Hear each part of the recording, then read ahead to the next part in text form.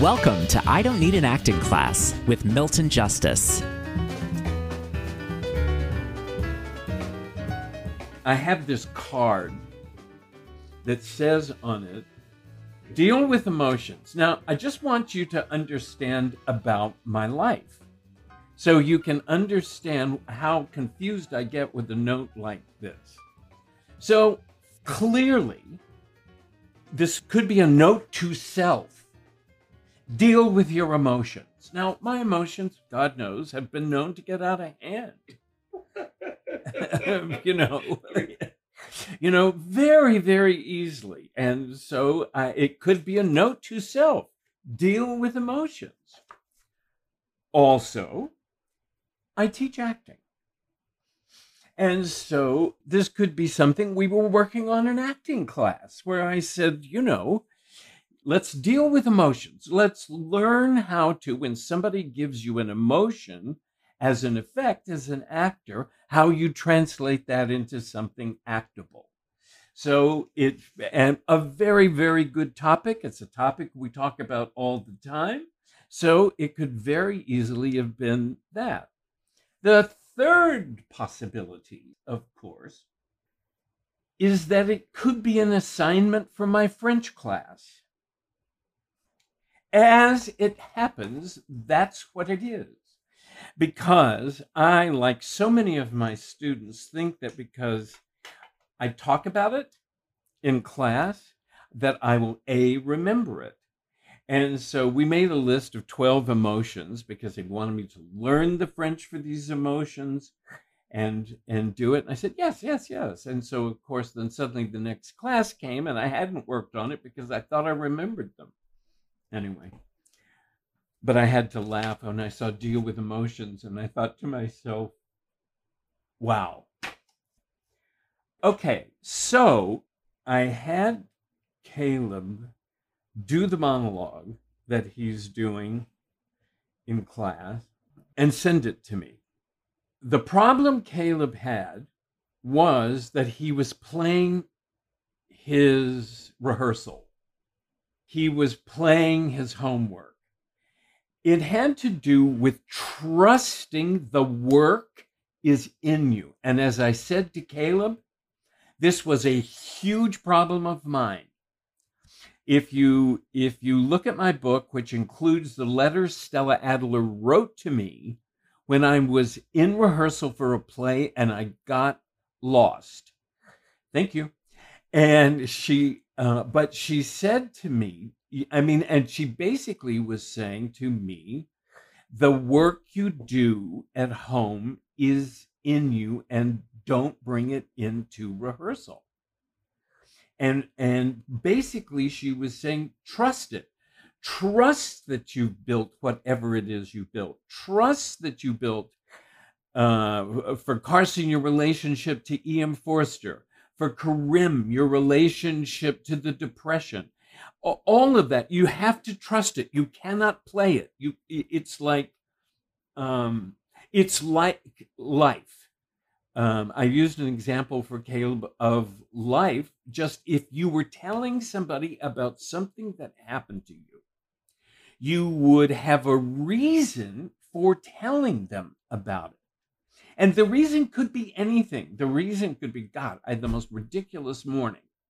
That's the impulse. And somebody says, so what was your morning like? And it was like, well, first of all, I woke up and the air conditioning was on and I was freezing and I thought it was winter. And then, so it's like, so then I have a series of events that feed into the impulse. I had the most ridiculous morning. So, what it tells you is it's important for me to have the impulse for why am I telling you this? And it could be anything. The impulse could be, look, you got to hear this. Let's say, Karim, if you chose that. So, in other words, the work that we do, the rehearsal that we do, the technique that we employ, the tools that we have where we build the past, who my character is, the circumstance that I'm in, the images, all of that is all part of building what Stanislavski called the given circumstances of the play. So it's all about building this world. And now I'm living in this world. And so I have to just trust when I enter it. And some days it's going to be better than others. One actor called it shape-shifting. I think of it as morphing. But whatever it is, Holland Taylor talked about it like she walked into a phone booth, whatever it is. And if you see Holland's one-woman show of Ann Richards, it's genius. It's genius. You would not believe that that's Holland Taylor because you've seen her on 2.5 Men as the mother. And then, but when she was building Ann Richards, and what was really interesting is that she used to come to the Adler School in Los Angeles to rehearse. And so, you'd go in and watch her rehearsing different parts of it. And that's what she did. And she'd put on an element of costume and she would verbalize out loud because she was also writing it, what was going on. She was talking out. And so she was talking out as the character in that circumstance. And as is in the case of both Caleb and Carson, the audience that is there is who she was talking to. It's somewhere. You should watch part of it. It's remarkable character work. So, okay, so you've done all this work. You've built all of this. You've built your relationship to your partner. You have built your relationship to what you're talking about. And so now, I'm sorry, you got to trust it. It's horrible, but you just got to trust it. You've just got to, and Carson, you had a very good word, and unfortunately, you can't live by your really good word because I don't know why. But it's like you do the preparation and you do the impulse, and then you just bleed into the monologue. It's such a great word. So it's like that's what you want to do. Build it, build it, build it, own it, see it. Do all of that work, and then on the day, trust it. Very difficult. Very difficult. To me, I was saying to Caleb, it was the most difficult thing for me as an actor. I often found that the building the past was an excuse for not acting.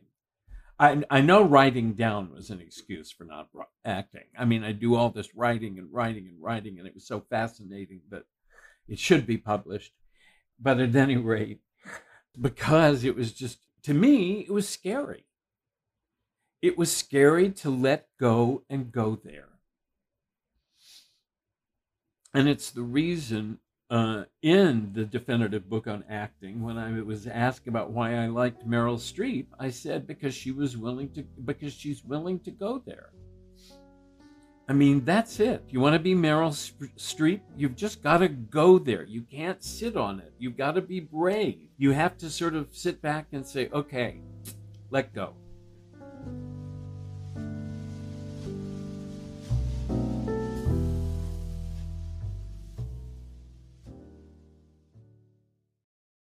This episode is brought to you by Visit Williamsburg. In Williamsburg, Virginia, there's never too much of a good thing. Whether you're a foodie, a golfer, a history buff, a shopaholic, an outdoor enthusiast, or a thrill seeker, you'll find what you came for here and more. So ask yourself, what is it you want? Discover Williamsburg and plan your trip at visitwilliamsburg.com. I'm going to have Caleb and Carson, you can also, because the two of them have to do these monologues tomorrow to continue at the school. I know. We are hopeful. Okay, Caleb, take whatever preparation you want because this is a rehearsal, knowing you'll dump the preparation. Carson, I want you to remain absolutely dead still. I know you don't understand it. You are in close up, and every time you go like this, you're distracting. So what I would like for you to do is to stay absolutely still and focused. And this will be very good for you when you have a TV career and you have to do auditions. And so you have to put yourself on. People think they have to take TV classes. They don't. They just have to know how to fill every moment. Now, Caleb, do the following. I can tell you are already trying to figure out how to build what you're going to build in order to get where you think you want to go. Just don't. Just start talking. Just start talking. That's the first time you've ever gave me that note. I know. I'm sorry. And it's dangerous. But I want, at least I didn't tell you to start reading. Okay. No, okay. So just start talking, because listen, what you're doing is layering in what you can believe. You are not deciding in advance what your preparation is. You know where you're headed. You know what this is about. When I was alone in the room, the visitor having retreated beyond the plywood partition between his pink and green stippled cubicle and mine was chalk white. Good. Not. It's not so pain. Go on. The thing about it is, if you're playing this slowly, when you get to the good stuff, you've got no place to go. You know, this is. I mean, it's fine. You can say the pink and green cubicle and between this and that. But then get on with it. Not just he, but everything was gone, and this was gone, and this was gone. Everything but the that over the thing and this. You're basically saying this was all here. And then then get on with it. In the very front of this play, the published version, is a photo of Tennessee in the apartment with the quote, "This house was once alive." That's the impulse for the scene. Yeah. Good. Yeah. This house was once alive. And now I'm going to tell you about what? The house was alive and it affected me. And so now I'm going to tell you, the listener, about what? This moment that what? This moment when I was alone in the room. But more personally than that. Well, this moment when I was completely alone. But what happened? You're telling them it's a result of what just happened. Carson, I'm going to kill you. I mean, do you see how Amanda and Karim and Wesley's letters haven't moved? They're absolutely still. They are not distracting.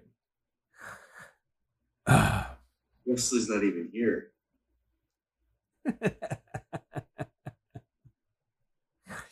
Thank you, Carson.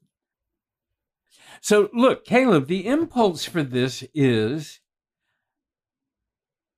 this house was alive, and the whole play is about various things that happened to me in various rooms and various events in this house. So I'm going to tell you about. So yes, and so we get to see what happened. So if we hadn't seen the scene, you would have been telling us about it.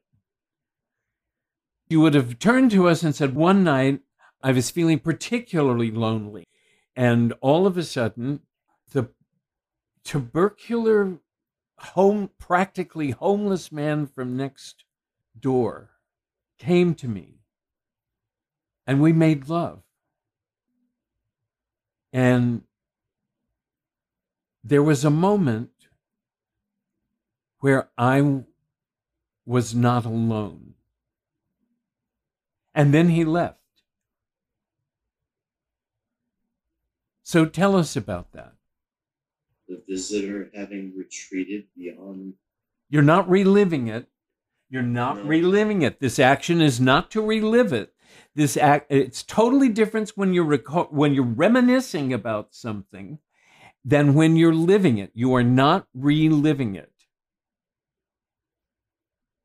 It's you remember it. It's a reminiscence. You remember this. I remember this moment. Oh yes. Now I remember now. After he left, and I was alone in the room. The visitor having retreated beyond the plywood partition between his pink and green stippled cubicle and mine, which was chalk white. It turned ash gray at night. Not just he, but everything visible is gone. No long pauses. Yes, everything visible was gone except you already know where you're going when you start it. You're not discovering it. See, the problem is you're living in the place, and that's not the monologue. You're looking around the place. This is a memory. Even though you're in it, it's a memory. Ah, okay. So in other words, you know where you're going when you talk about it. Everything was gone except I remember now. Everything was gone. He went beyond the thing into the other room, and then everything was gone except the light in the alcove. You know where you're going. You're not sitting. You did that already. Right. You did that already. That's your homework.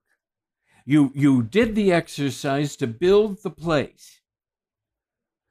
And you did build the place. Now you own the place. But that's not what this monologue is about. This monologue is a memory.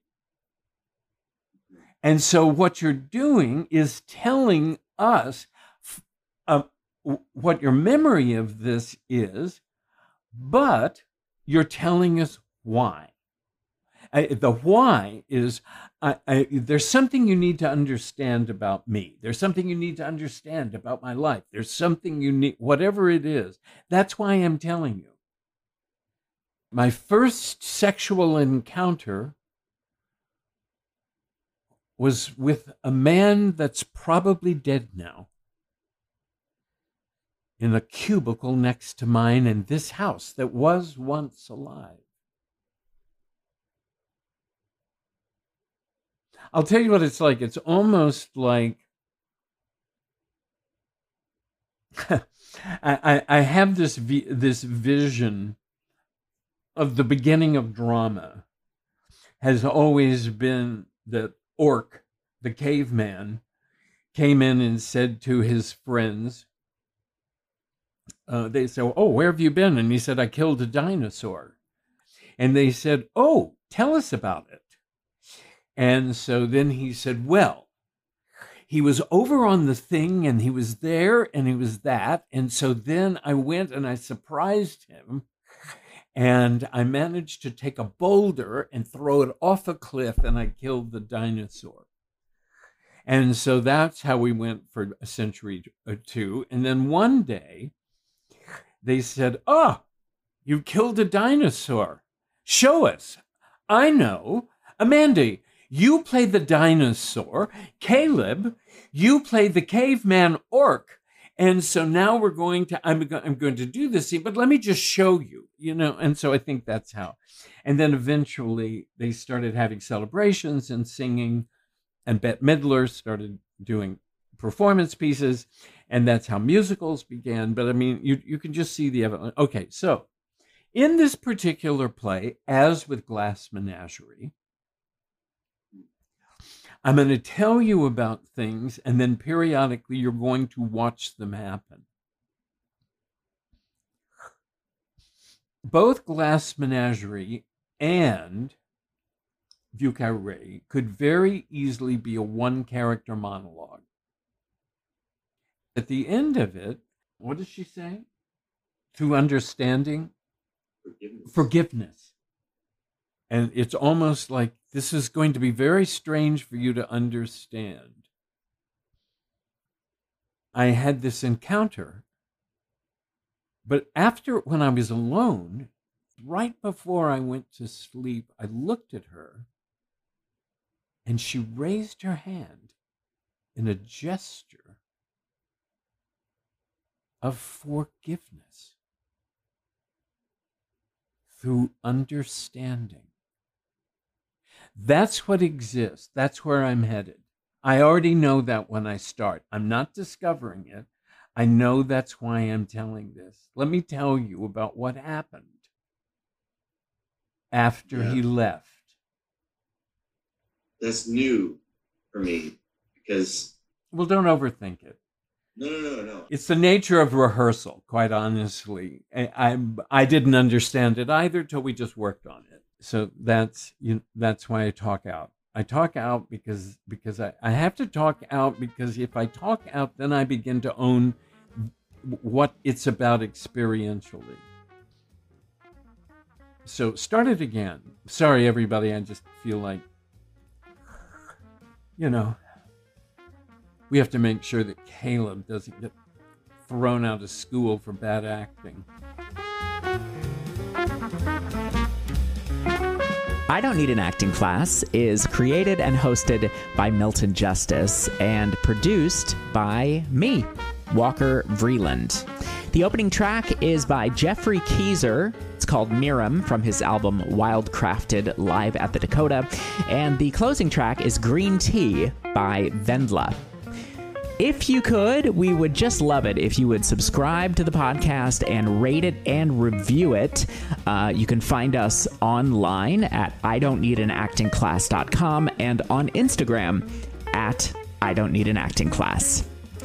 As always, if you have a question or a comment, please email Milton, questionsformilton@gmail.com, and who knows, he might address yours on the podcast. So again, that's questionsformilton@gmail.com. Hope you have a great week. Thank you for listening, and we'll see you back here next time.